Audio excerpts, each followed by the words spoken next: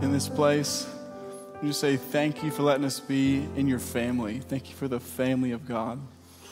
And Lord, we just bring to remembrance every way you've provided for us. We say thank you. Every way you provided for us with your blood, the way you provided for us financially. When we were in need, you came to us. We say you are worthy, holy, good, and we love you. In Jesus' name, amen. Well, hey everybody, my name is Jeremy King, and I am the young adult pastor here at Antioch. And hey, I'm telling you, it's the time to be a young adult. God is doing amazing things. And I'm just excited to be in the room with you. And I want to show you all a picture of my family. Got them up here. So my wife, Amy, daughter, Annabelle, and my son, Emmett. Emmett's loving that grass. And I still don't know how to make my lawn look like that. But I should have brought some home with me. We're in Washington, D.C., and we are learning how to follow Jesus as a family. And I'm a busy man at home with two young kids. Emmett's 2.5, Annabelle's 10 months old. She just started walking, so we have two mobile humans to keep eyes on. And so I'm learning about coffee, learning about repentance, and it's great in the King household. But hey, this morning we are going to dive back into Ephesians. If you were with us last week, Mick talked about an introduction to the book and called us into really loving Jesus, not just being faithful to follow, but loving him with our lives. And next week, Carl Goley is going to talk on Father's Day. It's going to be amazing. And after that, we're jumping back into Ephesians with Weston Nichols taking us into more of the passage. So we're going to jump right in here. So we're going to be in Ephesians chapter 1, verses 3 through 10. So let's be Bible openers if you have them, and you can read along with me. Ephesians chapter 1, 3 through 10. Says, "Blessed be the God and Father of our Lord Jesus Christ, who has blessed us in Christ with every spiritual blessing in the heavenly places, even as he chose us in him before the foundation of the world, that we should be holy and blameless before him. In love, he predestined us for adoption to himself as sons through Jesus Christ, according to the purpose of his will, to the praise of his glorious grace, with which he has blessed us in the beloved. In him we have redemption through his blood, the forgiveness of our trespasses, according to the riches of his grace, which he lavished upon us in all wisdom and insight, making known to us the mystery of his will, according to his purpose, which he set forth in Christ as a plan for the fullness of time, to unite all things in him, things in heaven and things on earth." Amen. It's the word of the Lord. So we are going to look at three things in this passage. First, the benefits of the grace of God. Second, the cost of the grace of God. And third, our response to those benefits and the cost. So we're going to jump right in to verse 3. And we're taking this line by line this morning. And really, if you're like me, I don't need another service to go to. I want to encounter God. And my heart is hungry to know him more. And so just because we move from a time of worship into teaching, doesn't it all mean that the Holy Spirit has left the room and now it's time to get academic? I'm going to be led by the person of the Holy Spirit. And I have a challenge for you if you're here listening in or if you're in the room. You know, I've been telling the Holy Spirit, I'm not going to sidestep you if you initiate something with me. Whether I'm at the gym, I'm at HEB, I'm at work, I'm on a stage, I'm sitting in a chair, if you want to bring up in me something to repent of, somebody to pray for, a place to go, something to say, something to speak to me, I'm not going to sidestep what you initiate. So I'm going to be sensitive to the Holy Spirit up here, and I would challenge you guys to be sensitive to what does the Holy Spirit bring up in you as we open his word. Is that cool? Great. All right, verse 3. Says, "Blessed be the God and Father of our Lord Jesus Christ, who has blessed us in Christ with every spiritual blessing in the heavenly places." First thing I want to bring up is he calls him Father. That God is a father. And there's many people in this room with many different backgrounds. Some of you guys don't know what it means to have a good earthly father that loves you, provides for you, protects you, wants to care for you, and actually believes in you. And I believe that Jesus wants to communicate the Father is really good, and there's a way to be brought into the family today. If you want a place to call home, if you want a place to be put in family, God wants you in his family. And if you feel like my life's not worth anything, I don't know why I'm alive, the Father wants to give you purpose. And the invitation this morning is to enter into the family of God. Moving along in the verse, at the end of it talks about that who has blessed us in Christ with every spiritual blessing in the heavenly places. The spiritual blessings are going to be described in the following verses, but I want to talk about what does it mean in Christ. Sometimes the way things are phrased in the Bible are hard to understand. Anybody else get that? I'm like, what in the world? I don't speak like that normally, so what does this mean? So in Christ, what happened? What is in Christ? What this is meaning is what Jesus accomplished, the effects of that. What does it mean to be brought from the kingdom of darkness, transferred into the kingdom of light? That means to be put in Christ. And there's an effect that had on your personal body. There's an effect that had on your spirit, on the trajectory of your destiny. Being in Christ affected you. It means you used to be in the world, now you're in him. And I like it in Ephesians 2:6, says that he has seated us with him in the heavenly places in Christ Jesus. So we have been seated in Christ in the heavenly places. So who knows where Jesus is right now? Specifically, he's at the right hand of the Father. So we are in Christ, seated with him at the right hand of the Father. He's trying to communicate that our position with the Father has changed. Now that we've been saved, we're not here working our way trying to be right with God. We've been made right with God. We have something called right standing, righteousness. This in theology is called justification. I've been justified by the blood of Jesus to where I am now a first loved. I'm loved by God. He cares about me. We're all his favorites. He wants to be for us and he wants to provide for us, and we have right standing with him. There's nothing left between me and God the Father that needs to be resolved. I like it in 1 Corinthians 13. It says, love is not irritable or resentful. And it says that God is love. So there's nothing that he is irritable towards you about. So he never responds to you with irritability. I wish you would have just done better. Wish you would have done this. Wish we would have acted this way. He's not resentful towards you. It's not, well, it's too late for you. Oh, doing that thing again. Say, no, you are mine. And he's speaking identity because Jesus paid the way for you to be in the love of God, seated in Christ Jesus. And there are spiritual blessings that came upon you because of what Jesus did. So we're going to read more about this. Let's move on to verse 4. It says, even as he chose us in him before the foundation of the world, that we should be holy and blameless before him. That's a big statement. What does it mean? First, let's take holy. What does it mean to be holy before God? I know growing up, I grew up in different faith backgrounds, and one of the big kind of phrasings we would say is, we're all just a bunch of worms. Like we're all just horrible people. All humans are worms before God. We're just going to be horrible the rest of our life. A bunch of worms. And I don't think that's what Jesus accomplished in me. I think I used to be worthless, and he put worth on me. I think people don't pay a price for something that it isn't worth that cost. So when Jesus paid his life for me, it put value on me. He gave me worth. And so I like in 1 Peter, it talks about that we're a royal priesthood in a holy nation. So the way he looks at you, no matter what your level of faithfulness looks like, it isn't, oh, you're a worm, you're worthless. It's, you're a son. I'm going to teach you how to reign in life through the man Jesus Christ. I like saying that I get to deal with being the bride of Christ. Women get to deal with being sons of God. And it matters that we have an understanding of what those things mean. Because I'm the bride of Christ, as in I'm loved deeply by Jesus. And being a son means I get the firstborn inheritance. And women in the room, you have the firstborn inheritance of power, of love, of sanctification, and of purpose that the men do. We get to be brides of Christ and sons of God. And this is what Jesus accomplished on the cross. And I like in Hebrews 10, chapter 14, it says he has forever perfected those who are being sanctified. So I've been made holy before God. I'm seated before God in heavenly places. I'm with Christ Jesus.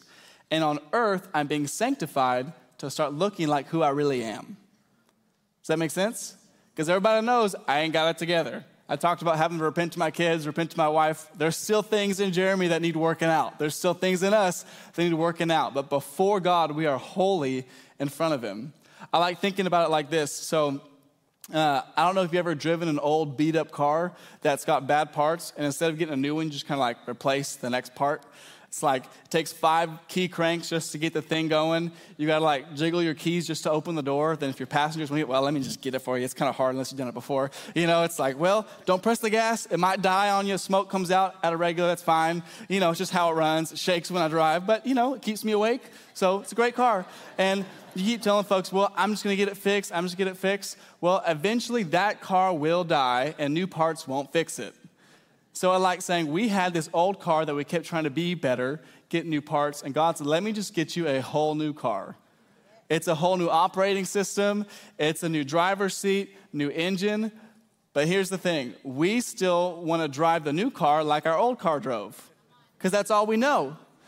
And so I'm stepping into my new Bugatti, and I'm cranking it like 5 times getting to start. And it's like killing the engine. It's like, wait, you don't need to do that. It works, you know? Or like I'm stepping into it, and it's like, I don't want to get past 40 because usually the smoke starts coming out. It's like, it's a Bugatti. Like, you're going to be fine. But the thing is, I will drive like my old self and not like my new self if I don't read the owner's manual. And so there's new things and new cars that you don't know about.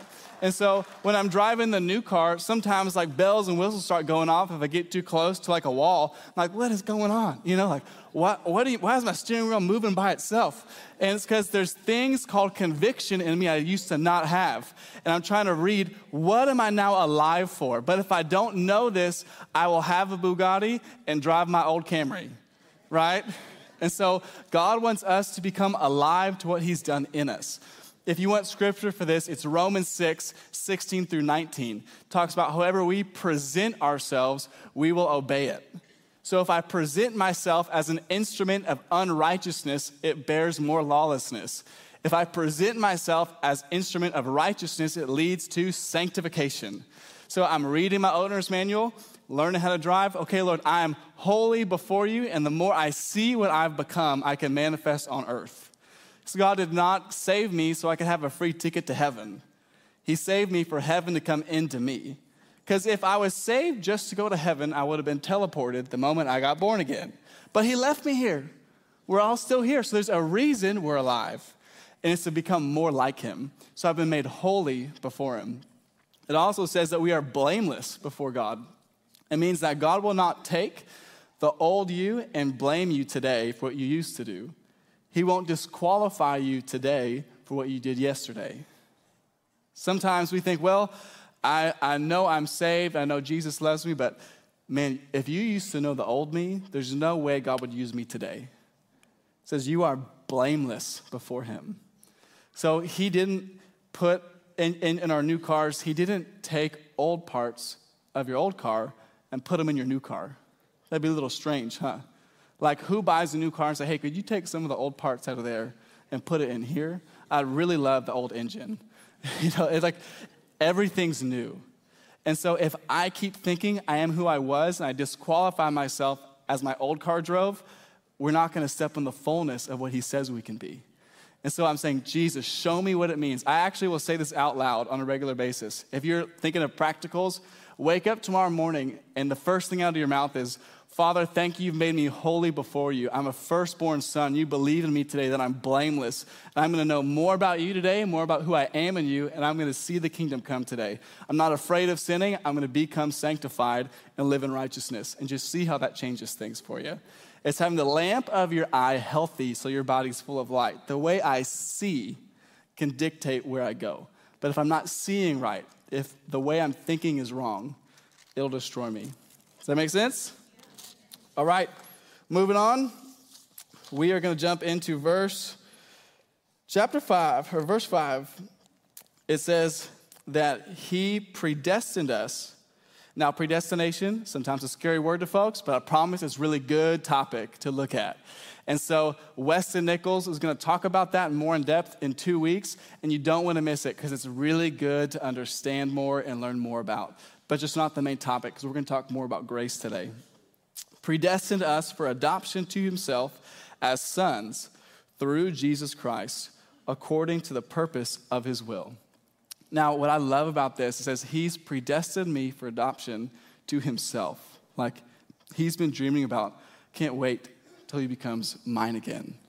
I can't wait till I can have him fully in. Because the inheritance we receive from God changes our identity. If you receive an inheritance on earth, it gives you prosperity, but it doesn't change who you are. But when I become adopted by the Father, who I am completely changes. And God's just saying, I'm so excited for you to look like me again, for me to have you. And there's folks who don't know him yet that God also has predestined to know him, and we get to co-labor with Jesus to see them be saved. And here's what I'll say about this. I don't understand how predestination fits into everything. But if I need to understand before I obey, I've made myself God when God is God. Does that make sense? John 14 talks about that he is loved by my obedience to his commandments. It is vital to know that God is not loved through my acquisition of knowledge, but my obedience to his commandments. So when I look at what Jesus said to do, I'm going to prioritize that. And if he gives me a grace to understand him, great. But if not, on Judgment Day, I won't be held accountable to my understanding of predestination. I will be held accountable to did I obey and share the gospel. Is that cool? Great. Moving on to verse 6. I'm going to back up a little bit so we can understand it better. It says, he predestined us for adoption to himself as sons through Jesus Christ, according to the purpose of his will, to the praise of his glorious grace, with which he has blessed us in the beloved. So this grace is glorious, and he will be worshiped forever and deserves praise because of it. And there's two parts we're talking about: the benefits of his grace, which we just discussed, and I now want to talk about the costs of his grace, because he's glorious. He has glorious grace. It's a reason to worship him because of the benefits and the costs. Now, if I ever show up to church or just I wake up and it's hard for me to get to a place of worship, there's a good chance that I either have forgotten about the benefit or I've forgotten about the cost. And I want to jump into what was the cost. We talk about that grace was a free gift we received, but it cost him everything. And if I only focus on what was free to me, but I don't see the price he paid, I won't live a sacrificial life for his glory. It'll just be a bless me gospel. So when Jesus forgave us, he didn't just snap his fingers and say, all right, you can enter into heaven. I am all-powerful, omnipotent, I can do anything, boom. Because he's also just. And Jesus had to pay for our redemption. So it says, the Bible says that the wages of sin is death. Wages means income that you have earned by works. And so our lawless deeds, the sin we had done, earned us something and earned us death. It was the income coming towards us. And Jesus came and he lived a perfect life, not to slap us on the wrist, but so he could be a sacrifice that he would actually receive our wages rather than us receive them. And so he said, I'm going to take your wages, death, so that you don't have to experience death yourself.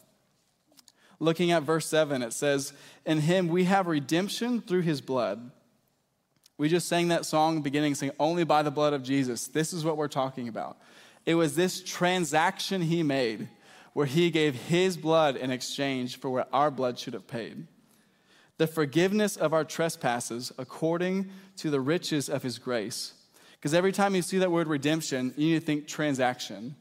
This wasn't just someone snaps their fingers, a one-way thing. It was, okay, if I've got a gift card that's worth $100 and I bring it to the store to buy something, I use the gift card and I redeem it. I use it. I give the funds. I get something back. And so before God, our sins, there were wages that were owed, and Jesus gave his blood instead of ours. And I'm actually going to walk through what this was like for Jesus. This might seem intense to some, but this is the place we live from.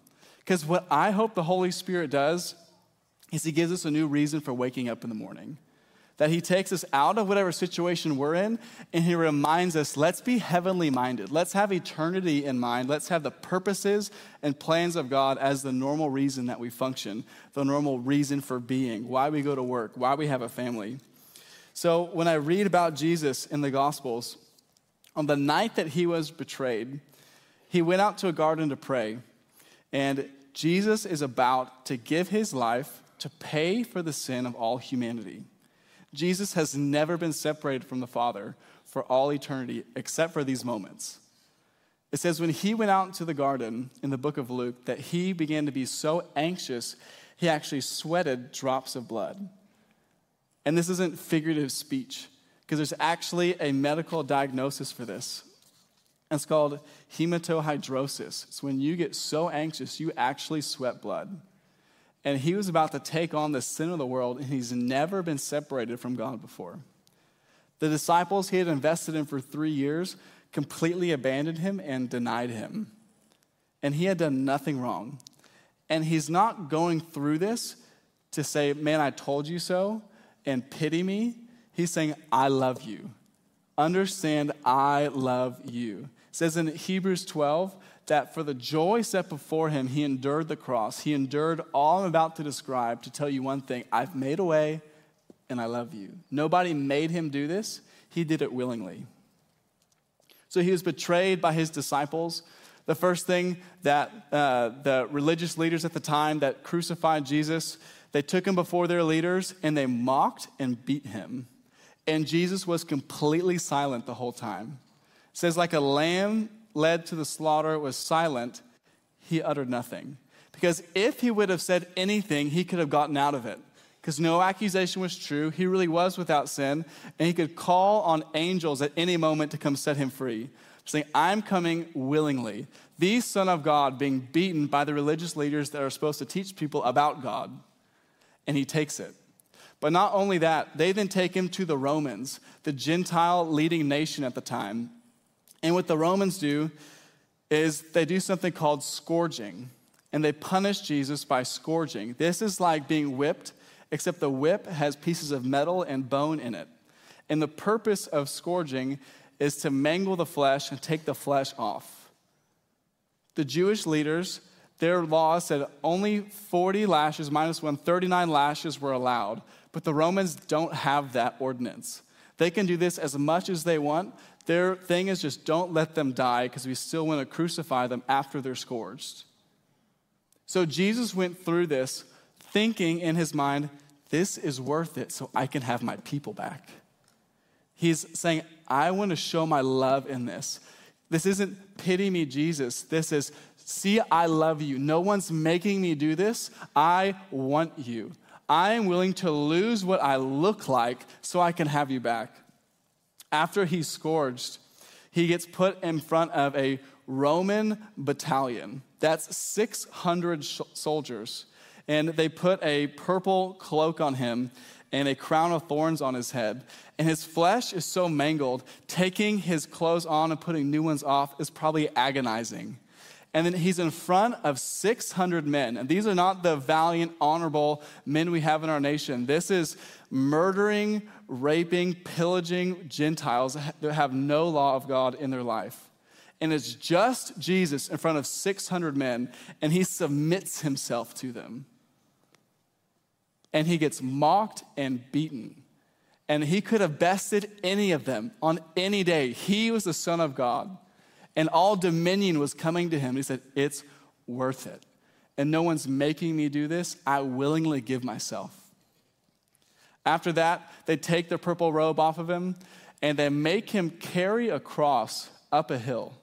Now, he was still scourged, and so his flesh is so mangled, he's carrying a cross on a mangled shoulder, and he can't finish, so another guy has to come up behind him and help him carry his cross. When he gets to the top of the hill, they put nails in his hands and nails in his feet. And he's still like barely hanging on to life. And when they raise him up, the only way he can breathe is by supporting himself in his own strength so he doesn't suffocate. And the whole time he's saying, this is how much I love you. This is what it costs to get you back. In Psalm chapter 24, it says, who can ascend the hill of the Lord except for him with clean hands and a pure heart? And I can tell you nobody can ascend the hill of the Lord because nobody had clean hands and a pure heart. That was talking about the mountain of God, approaching God and being one with him again. Jesus' hill was called Golgotha.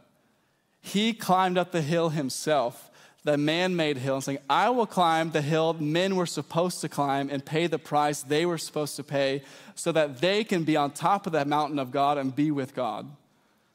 And so he is paying the price that we owed God. And in Psalm 22, you can turn there quickly if you're able to. Jesus, when he's on the cross paying for the sins of the people, he looks down.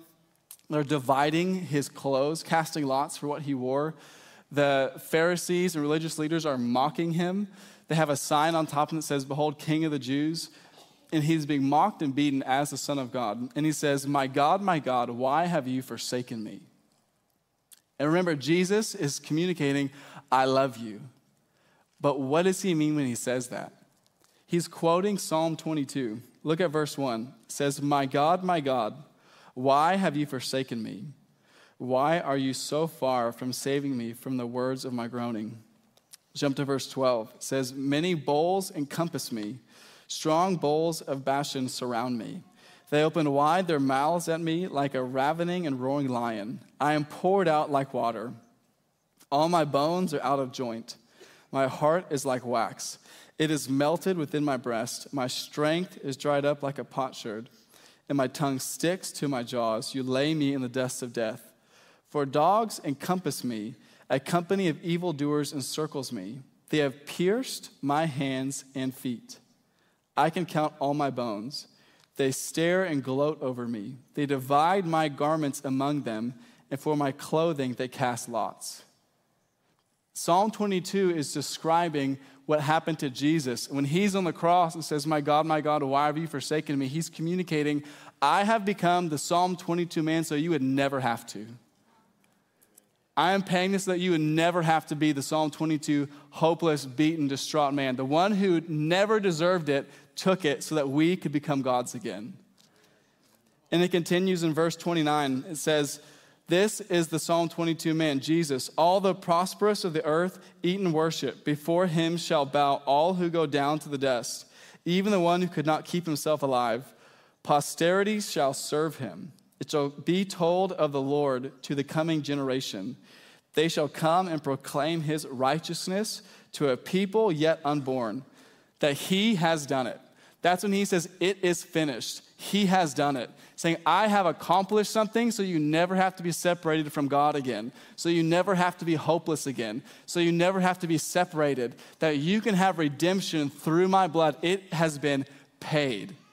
And not only did he die on that day, but he rose again 3 days later to show that I am bigger than life and its problems, and there's new life in following Jesus. And it is important that we don't only know the benefits of that new life, but the cost he paid to give us that life. If we only know one side, we won't live a life worthy of what he paid. Going on in verse 8, it says that he has lavished this upon us in all wisdom and insight. That there wasn't a better way to redeem humanity than the way Jesus did it. Snapping his fingers wouldn't have been better. Just wiping it away wouldn't have been better. We read about this in the Old Testament, where back before Jesus came, before he was the perfect sacrifice that made us right with God, when people sinned, since God is still just, somebody had to pay the price. And so they would take their sins and symbolically put it on an animal, and that animal would bear the wrath of God instead of them. And the animal would die, but they would be forgiven. However, in Hebrews 9 and 10, you can deep dive this later, Hebrews 9 and 10, it describes that the blood of bulls and goats would forgive the one who sinned, but it wouldn't change their identity. So they kept hold of their sinful nature, the thing that enslaved them to just sin again in the very same way. that never changed with blood of bulls and goats. But it says with the blood of Jesus, our identity actually changes to where we're no longer sinners saved by grace, but we were sinners, we became saints, and now we live unto him. So his blood can actually sanctify you out of dead works so you never have to return to them and actually live in new life. This is wisdom and insight.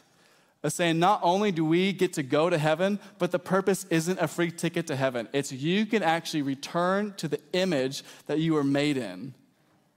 So we talked about what Jesus went through. In Isaiah 52, it says that Jesus would be marred beyond human semblance. So that means when you saw him on the cross, you actually couldn't tell he was a man because he was so beat up and torn up. That if you would just see a piece of flesh on wood, make you think, what is that? I can't tell what that is.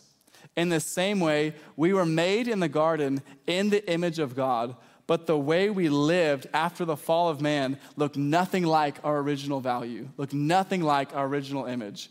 And what Jesus did is he said, I'm going to take your image and put it on myself, and in return, I'm going to give you my image. And so when he's up there and you can't even tell he's a man, he's saying, this is what you used to look like. And I'm destroying the old you, and I'm going to give you my righteousness in return. So it's no longer based on your works, but the free gift that I give you. That's amazing. And so that's why we worship him, saying there was nothing I could do to be saved. And now the purpose of my life is to honor him with my life. If you only know Jesus as a free ticket to heaven, you've missed the whole thing. That the purpose of his sacrifice was the wisdom and insight to make you look like him again and to sanctify you. I like it in Genesis, the sons of Adam and Eve. Adam and Eve were the first humans made. Their sons were Cain and Abel. And Cain became jealous of Abel and he killed him.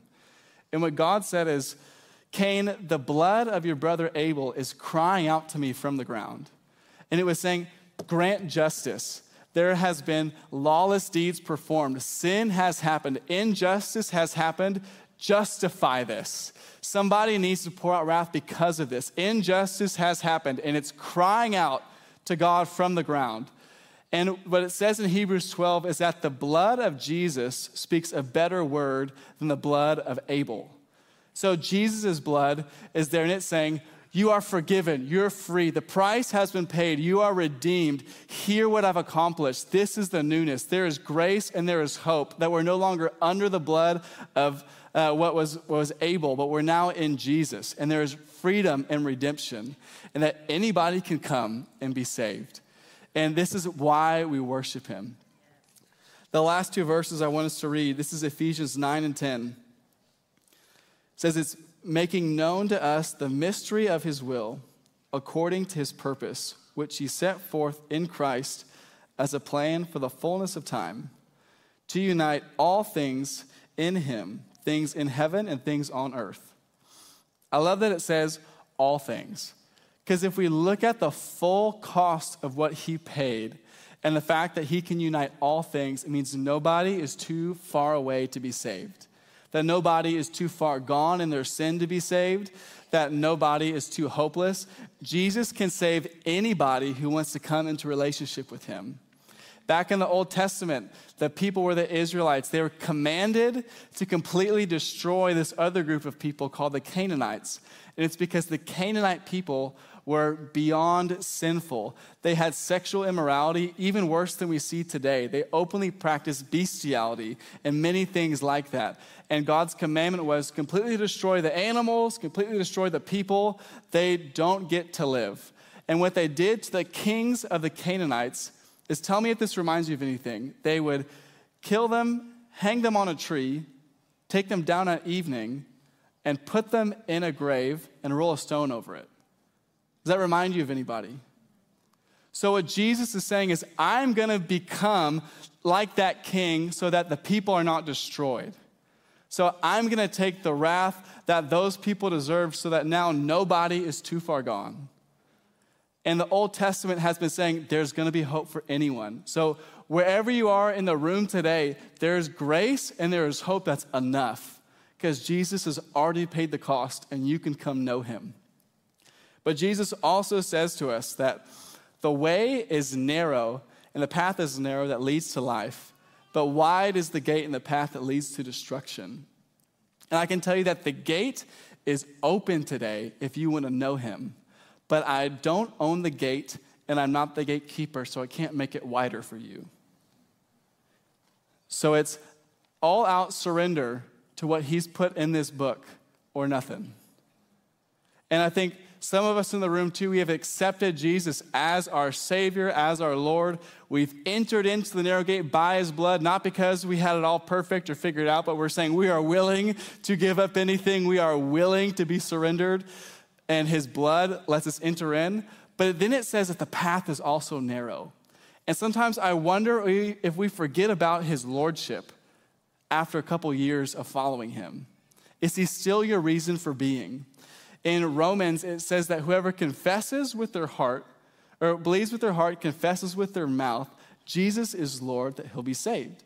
It doesn't say whoever confesses that he's their friend, or that confesses that they enjoy his presence, or that they go to church, or that they serve the church, or that they raise a God-fearing family. They say, is he Lord? That means if he says jump, I say how high.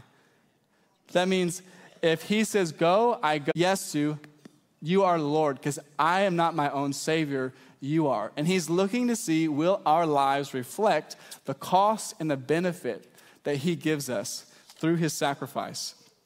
So I want to invite everybody, this is about as far as we're going to go in the scriptures today. But remember, we talked about if the Holy Spirit is going to nudge anything in us this morning, let's not sidestep him. That if there's folks in the room who you feel the nudge of, it's a need to come back and fully surrender again. There's things that I'm trying to bring that are wider than the path is narrow. I'm willing to surrender that again.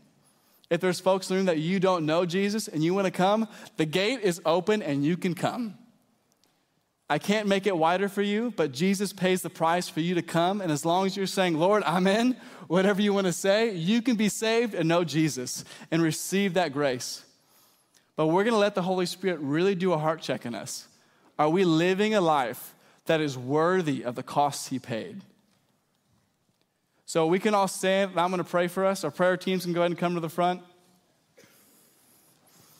And if you need prayer for anything today, if you have a physical need you need prayer for, if you just need help and want prayer, you want to be saved, or you need to say, I need to freshly surrender again to what Jesus has accomplished, there is grace this morning, and I want you to come and receive prayer, because this is where we believe that God is actually in the house. But I'm going to pray for us, and the band's going to play, and you just come as you have need. Holy Spirit, we invite you to come and lead this time. I ask that you would be honored by our lives. And we just say, thank you, Jesus, that you set us free. Thank you for the cost you paid. Thank you for the grace that's available. And we say we want to honor you with our lives. In Jesus' name, amen.